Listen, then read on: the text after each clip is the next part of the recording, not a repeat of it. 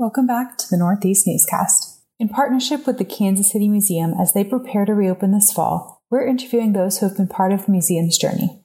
This week, publisher Michael Bushnell catches up with former Parks and Recreation Director Mark McHenry and former city architect Eric Bosch, who have been instrumental in the museum's renovation project from the beginning.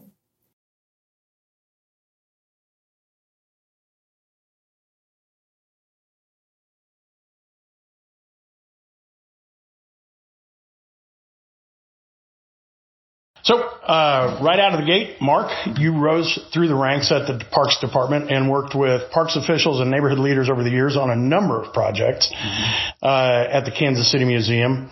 If you could single out one seminal event that led us to where we are today as a museum, what would that be? Well, good question, Michael. Thanks for asking. I think from my perspective of where we are here today, it ties back to conversations that I was having with George Costello, probably in the 2013 timeframe, about the relationship between the Kansas City Museum and Union Station. And I think we all know the history of how the two of them got brought together, going back to the David Yuko days and all that. And of course, there's history before that as well. But we were having those conversations in 2013 that things weren't going as well as I think people might have hoped, whether it's from the museum side, which is the Northeast focus, or whether it's Union Station side, and kind of what their mission and purpose was. So it came a point where it looked like maybe there needed to be something different. And then Christopher Leach became part of those discussions, and I think we know the history with Christopher, having been the museum director and an employee at Union Station. So it came to a point of conversation where maybe something different needed to happen. And George obviously cared about this facility. He cares about the community, and that wasn't the issue. He just realized that things may need to change. So we discussed about bringing the museum into the park system. We kind of jokingly said it was kind of a divorce, or whatever the terminology might be. We use that jokingly. And George and I are good friends. I will quickly say I go back working with him at Starlight Theater several years ago. Worked with him when he was down at the American Royal, and he's got a huge success story at Union Station, no question about it. But anyway, that's kind of when the pivotal moment was during that. And we actually worked on some preliminary language about how we made it happen. And then in February of 2014, we actually signed an agreement where we would transfer the operation and the governance of the museum to the park system. And then from that point forward, we took it on, and I did a lot of public meetings up here talking to the neighborhood associations, and I'm sure you were part of those too, Michael, about, hey, who's the park department, how do they want to get involved. We had this history with the Union Station. And it's time to look at a new focus, and I think they kind of appreciated that. And I think a little bit of our selling point at that time was that we'd worked with other cultural institutions, National World War I Museum, where Eric and I worked together for a period of time, which is now a pretty good success story. Kansas City Zoo, other cultural institutions. We kind of knew cultural institutions. We kind of knew museums. But we were receivership. That's what we were. We had never intended to operate it as a department division. And I think I probably brought it up early on at some point. And then the business plan said it. Let's get this in the hands of a foundation.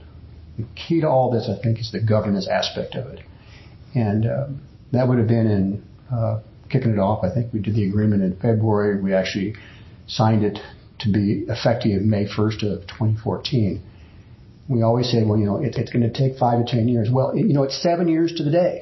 Exactly 7 years a day, because it happened here in May of 2021. So May 2014, May 2021. It took 7 years to get in the hands of the fund. So we were receivership, basically, is what we were. We were kind of the in-betweeners. So now it's on its own as a foundation. And that's kind of a little quick history of all that. Now, there is history before that, of course, and we kind of got a little bit about what was going on. I mean, you've talked to Deb Herman, and I'm sure Ruth Ann Harper's name's come up 100 times. Oh, my.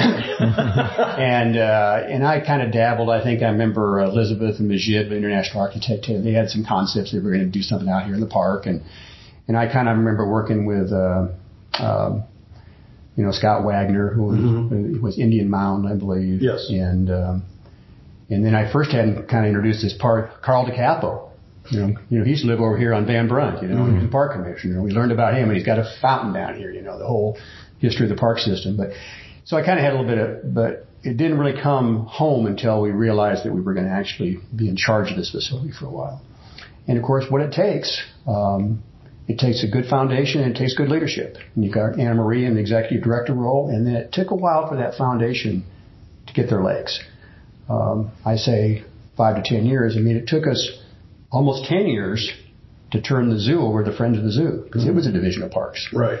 It took us probably 6 or 7 years to get the Liberty Memorial Association to take over Liberty Memorial. That was a division of parks. There again. But, that's why I always focused on the governance aspect. And the governance is the key to it, because both of those institutions are doing very well today. Starlight Theater is another one. Right. I mean, they're all cultural icons. And this one up here is going to become a cultural icon. Eric? I'd like to add on to what Mark said about the pivotal piece. I've been involved in the museum for a long time and did a lot of the work on a shoestring budget. And I was ecstatic the day that I found out that Parks was going to take it over. And then bringing in somebody that really cared about museums and really wanted to focus on the longevity of the museum and making sure that the neighborhood was involved. So I think that's really the piece that I was excited about, because we would be doing things to try to keep this building intact. And that kind of led to knowing that the leadership at Parks was going to really make sure this was going to be a real project now, because what we were doing was just trying to help the building survive. And speaking to that almost specifically, when I did sit down with former city councilwoman Deb Herman, she said this is absolutely a case where instead of a house holding up the neighborhood actually held up this house. Exactly. Yeah. And the community is a large part of why we're here today. And I think there was a lot of involvement from the neighborhood once they found out that Parks was going to be getting involved, that they welcomed that. I saw a lot of people come out that we never saw before. And I think they were always worried what we were up to when we were taking the roof off or have scaffolding around the building. Remember the prison windows? Yeah. Oh, yeah. The prison windows. We took those out. Yeah, that was an issue. And I kind of remember, the windows, the HVAC system. There was some story behind the elevator, if I remember something about that. Yeah. And, I don't know if you were on the elevator. Oh, I've heard of it. Yeah. And that's gone now. Thank goodness. Yeah. And that was that PIAC money being used at the time, I think, if I'm not mistaken. I think Bob Lawler was involved too, wasn't he? Yeah, he was facilities. Yeah, he was in facilities in York, and he worked for Parks for a while, so I kind of tapped his brain a little bit. And so that was part of it, Well, both of you have worked in tandem with Anna Marie Tutera as project managers in shepherding the project forward over the last decade. And we've kind of covered this a little bit, and if you've got some more to add to this, what are some of the most important points of your partnership that you'd like our readers to know in regards to how important is it to the Kansas City Museum, past and present and forward? Well, how did you meet Anna Marie? So, let's blame this on Mark. Yeah. So, there was an event that the Park, I guess probably the week before, Parks Department had approved Anna Marie being hired, and that's after the museum had moved over to Parks. And so Anna Marie and I met at this event because of Mark. And guys, I would say that that's where passion and inspiration met. Yeah.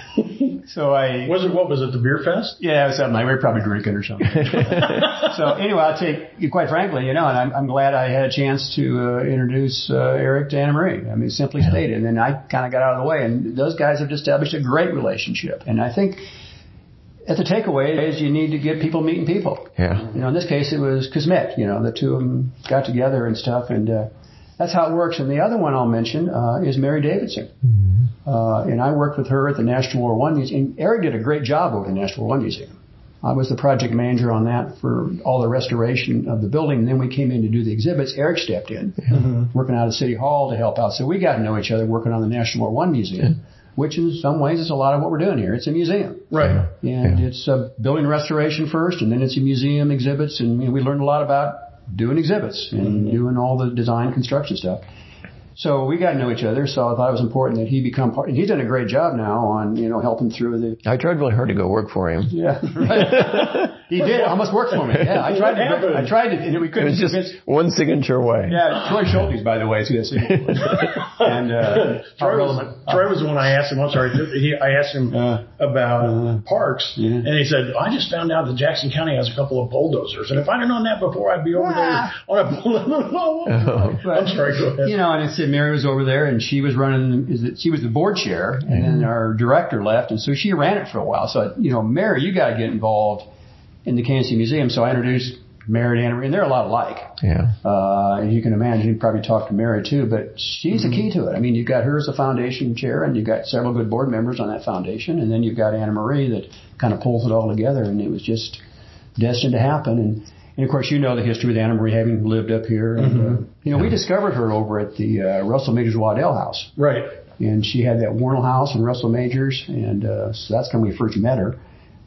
Terry Reiner and I first met her when she was working there, and then when we had a position to fill, we thought, well, bring Anna Marie up here. So anyway, there again, history is certainly. Well, it wasn't 2 weeks after we met that we were planning a trip to New York. Yeah, I remember that. So we made, I think we made 3 trips to New York to go look at houses that have been turned into museums. And then went to D.C. a couple times. And then we actually went to Crystal Bridges down in Bentonville to look at their museum. It's time to take a break to thank our sponsors. Shemeka's Online Market in Deli, offering catering and nationwide shipping at shemekasonline.com. Find their new deli at 16th and Swift in North Kansas City. Shemeka's, where customers become friends and friends become family. From classics to campers, hot rods to hoopties, Seaberg Muffler, your exhaust headquarters since 1974. Armour Road in Burlington in North Kansas City, Missouri. KC Care Health Center cares for more than 19,000 underserved and uninsured Kansas City residents. This year, KC Care celebrates 50 years of providing compassionate, patient-centered health care to everyone who needs it. Learn more about KC Care at kccare.org. KC Care, the heart of community health care. And now back to the newscast. And Anna Marie, the funny story, I don't know if you know the story of the Motel Capri sign. Oh, yeah. I remember that. They were tearing down the motel, and the demolition contractor was Chuck Cacioppo, and I guess he and Anna Marie, are very good friends. And so that's when I said, well, Chuck's got the contract, Anna Marie said, well, I know Chuck. And she actually went over there and talked with Chuck, and then brought, the Neon Gallery on board to dismantle the sign, just literally screw by screw and piece by piece. And we've got a deal going on. Don't tell anybody, but we're going to put it on top of the museum. There you go. That's relationships. Yeah. People know people. I mean, that's how this stuff works. And the more you're around the city, the more people get to know people, and somebody knows somebody, and you connect the dots, and that's how it happens. And I think that's what is really kind of a neat part of this project, is the partnerships that have been forged and will be working together moving forward. Say that, I think that the same thing happened when this house was built. When all this property was built, Mr. Long had all these partnerships, and that's probably the only way it got built. Well, yeah, because he had to go talk to Herman Schmelzer and Judge Wallace. Move houses, And he literally moved the earth in order to build this. Both of you, feel free to chime in. The support for and of the historic Northeast community over the years has been very hands-on, going back to 1987, Mark, when you helped christen the new Cliff Drive fountain. And I've got them right here. I've got a picture of you and Carl DiCapo with the champagne bottle on the deal. How important were the community people that you worked with, Ruth Ann, Mary Therese Carroll, in the historic Northeast community and to greater Kansas City at large? Well, very, very important. And I go back to meeting Carl when he lived on Van Brunt. And he's moved out of course, he's living over in the Crown Center area right now. But he's the guy that kind of knew Northeast. And, as you know, the history of that fountain was more like a watering hole. And we turned it into more of an architectural feature and put Carl's name on it. And then we've done, Cliff Drive has been a challenge, as you know. I mean, we obviously have had some challenges with the dumping and stuff, and we created that Cliff Drive Corridor Management Committee, and that was an offshoot actually required by the state scenic byway requirement. And I'll give a lot of credit to Mike Heron for doing that. He's the one that got that going, and we got some funding, and we've done some things over the years. And so the Corridor Management Committee, and that was back in the same time frame. And all the people you mentioned, Rita Nell and Ruth Ann Harper and Josephine Carroll. I remember Josephine, and they were part of it. And of course, we got Scarrett Renaissance, we got Pemberton Heights, we got Likens, we got 5 neighborhoods up there. Six neighborhoods, and going back, Indian Mound, of course, is part of that too. So I think it was very important to work with them on all that and kind of create some focus on what's going to happen along the drive. And, we talked about a lot of things, whether we started that car-free weekends because, truck traffic and car traffic wanted to get more pedestrian and bicycle traffic along there. And so that was important. And the fountains of, now I will tell you today, Carl, I talked to Carl just recently. Carl, have you talked to him at all recently? He actually, this is great because he called me, what's today, Tuesday? I think it was last Thursday or Wednesday or Thursday. Yeah. And he said that people are calling him. They can't get to his fountain. Yeah. And Carl. Yeah. So I guess he called up Roosevelt or somebody. Yeah. I don't know who he called. Yeah. But Carl, what do you want us to do? Open Cliff Drive. Yeah. I said, okay, so when is this going to happen? And honest to God, he says, well, I'm having an operation next Friday, so it's got to happen before then. Yeah, same thing he called me on. Yeah. He's like 94, I think. And he'll tell you that too, And God love him, of course, I go back in the days and, Italian gardens and greet everybody at the door and all that stuff. But anyway, quick way of answering your question about the history of Kessler Park, Cliff Drive. Kessler Park is our 6th largest park in the system. It's over 300 acres, so it's a good-sized park. Beautiful piece of land, and the drive, of course, is the key to it.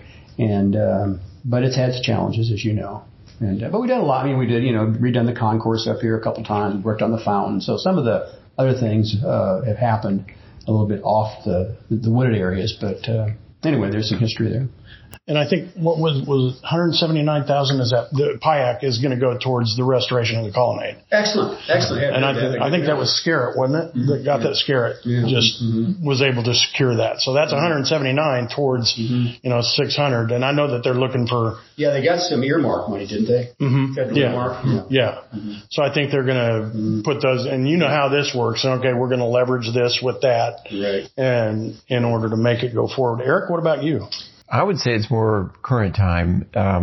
When the planning stages were going on for the museum, and it was kind of a mystery because no one really knew what was going on. But, Anna Marie and Paul, the museum staff, put together these concerts on the lawn. And I think that brought the neighborhood to the site so they could actually see that this is serious. Something's really going to happen here. And that was all about art and culture programming and musical and just getting neighbors together. So I think that's when the neighbors really felt that they were comfortable. They had some assurance that something was really going to happen. And then anytime we would get ready to do anything, we'd have a meeting over at the Carriage House, and the neighborhoods, all the different neighborhoods came and got to see the plans and felt like they were part of it and gave their input. And I think the event part of it is, as a neighborhood resident, I do double duty. I do this, and I also live here. And I think that's really when I agree. People started to see, hey, there's something going on here. And especially that first Derby party. Yes. Just good example. Oh my God, look at this place. Will you look at that? And what's happening here? Oh, well, I got to get involved. And I think that snowballed. And now we're on the cusp of reopening as a regional cultural institution, which I'll kind of get into. We had a few of them on the Derby Day in May, and then, of course, I think we're doing it now in September. But the point is, you're right. I got people up that would probably have never come in this part of the city, Yeah, and which is great to get people from outside this part of the city up here. Yeah, and that was always. And Mark, both of you probably been on home tours before up here. So anything to draw the people up here is a good thing, as long as it's historic in nature. I'm not going to talk. No, but it's important. Yeah. Eric, you were a part of creating a diverse team for this project with IAA, JED, Gallagher and Associates, as well as historians, curators, and artists, while simultaneously overseeing the city's 1% for Art program.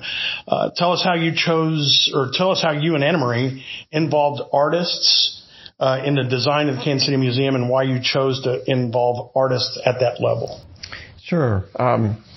One thing that we really wanted to create when we started the project and got the architects contract on board is to involve artists early on. And we wanted them to be part of the team. So we started something that has now taken hold, I think, in the city, and some of the bigger projects for the art are they're bringing artists along with their team for the architects. Either the city hires them, Parks might hire them, or actually the architects might hire them. But these are artists that are consultants, advisors, shepherding the project maybe through. And they were very instrumental. At the beginning, we thought maybe they should stay on. So they were involved throughout the whole project. There were 3 different artists that came on that gave advice to international architects, gave advice to J.E. Dunn Construction, and really were here at all the meetings and listened to what was going on and understood how a project like this is put together. Then we stepped into the 1% for Art program, and they were instrumental in being on the panel for the artist selection for the 1% for Art. So art has been part of this from the beginning, and I now know that other city projects, including the airport, have used this same model. It was really neat for us to be able to cover that first permanent installation that you walked past, coming away from the elevators. Sure. And then having Hector's wife be part of this project, as well as Zach Lehman, who's got work out in the carriage house right now. And I think his work is going to go into one of the, I don't know whether it's the east or west stairwell. The stairwell. Yeah, right. So it's been really neat to see those people involved in other projects, and then to see them become involved with this project as their chosen field. It's just it brings that whole local thing home, and I'm really tickled about that. Well, I think a lot of credit goes to Eric when he was overseeing the 1% for Art program from the city architects. We've had a lot of history of 1% for Art in the city going back for years. We had going back to Blair Sands and Heidi Bellardo and Porter Arneal, and just think of the people in that. And then Elizabeth was there for a while, and then I think they kind of changed focus on the arts, and then Eric picked it up, And I know he got involved in a lot of art projects throughout the city. But I think that integration of art and architecture, because there's a fine line between, but they have different disciplines, but there's some connectivity. So you integrate the art within the project. You don't do just plop art, like, you do all this, and by the way, he just sticks up an lawn or in the parking lot or something. Yeah. But I mean, that's the key to that. And I know there's some challenges there. But I think you're right as far as how it's tied into some of the stuff like the airport, for example, and other projects. And plus, it's a great way to display local art. Exactly. Well, I think the architects learned a lot from the artists, and definitely J.E. Dunn's craftsmen. They learned so much from how to approach something, and what we call view sheds that maybe you'll see, molding or trim, or what are you going to see when you actually get in a museum? And only artists can sometimes see that. The way I see things, maybe as a journalist isn't really the way you see things as an architect or as a public official. And bringing all of that together, and that's another one of those partnerships here again. Yes. That works very well moving forward. So I want to talk about a little bit different partnership.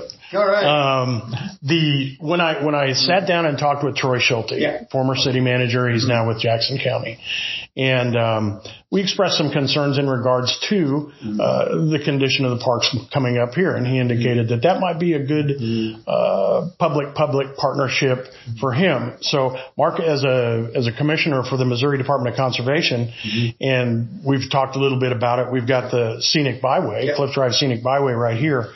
What kind of resources can MDC bring to the table? Well, a good question, Michael. The Scenic Byway is under MoDOT, so it's another division of state government. But no, I think there could be some definite possibility. If you followed much of what MDC's done over the years and kind of track what we do as a state agency, our mission is to manage and protect the fish, forest, and wildlife of the state of Missouri. And of course, forest is obviously about trees and things that grow, and then of course fish is, what fish are, right? And wildlife, which is the critters, it's birds and mammals and everything else. So, if there's anything within Cliff Drive, and I'm almost assure you there's some critters down there or wildlife, and there's a lot of trees. Yeah, we can bring something to the table on that. But the way we do these things, and we kind of use the word a lot on partnerships, we've got to work with somebody to do that. And they have to kind of be in there. We don't own that land. It's KCU Parks land. Mm-hmm. If KCU Parks comes to us, we're open to that discussion. And it's 300 acres, a good chunk of land. I go back to that corridor management committee. I'm not sure where they are today on that, but it's citizen-based. Mm-hmm. So if you get a citizens group, which is going to be folks that are probably volunteering, and then you get the park system together, we're open to those discussions. And we are trying to do more as a department in the urban areas. I will just simply say that.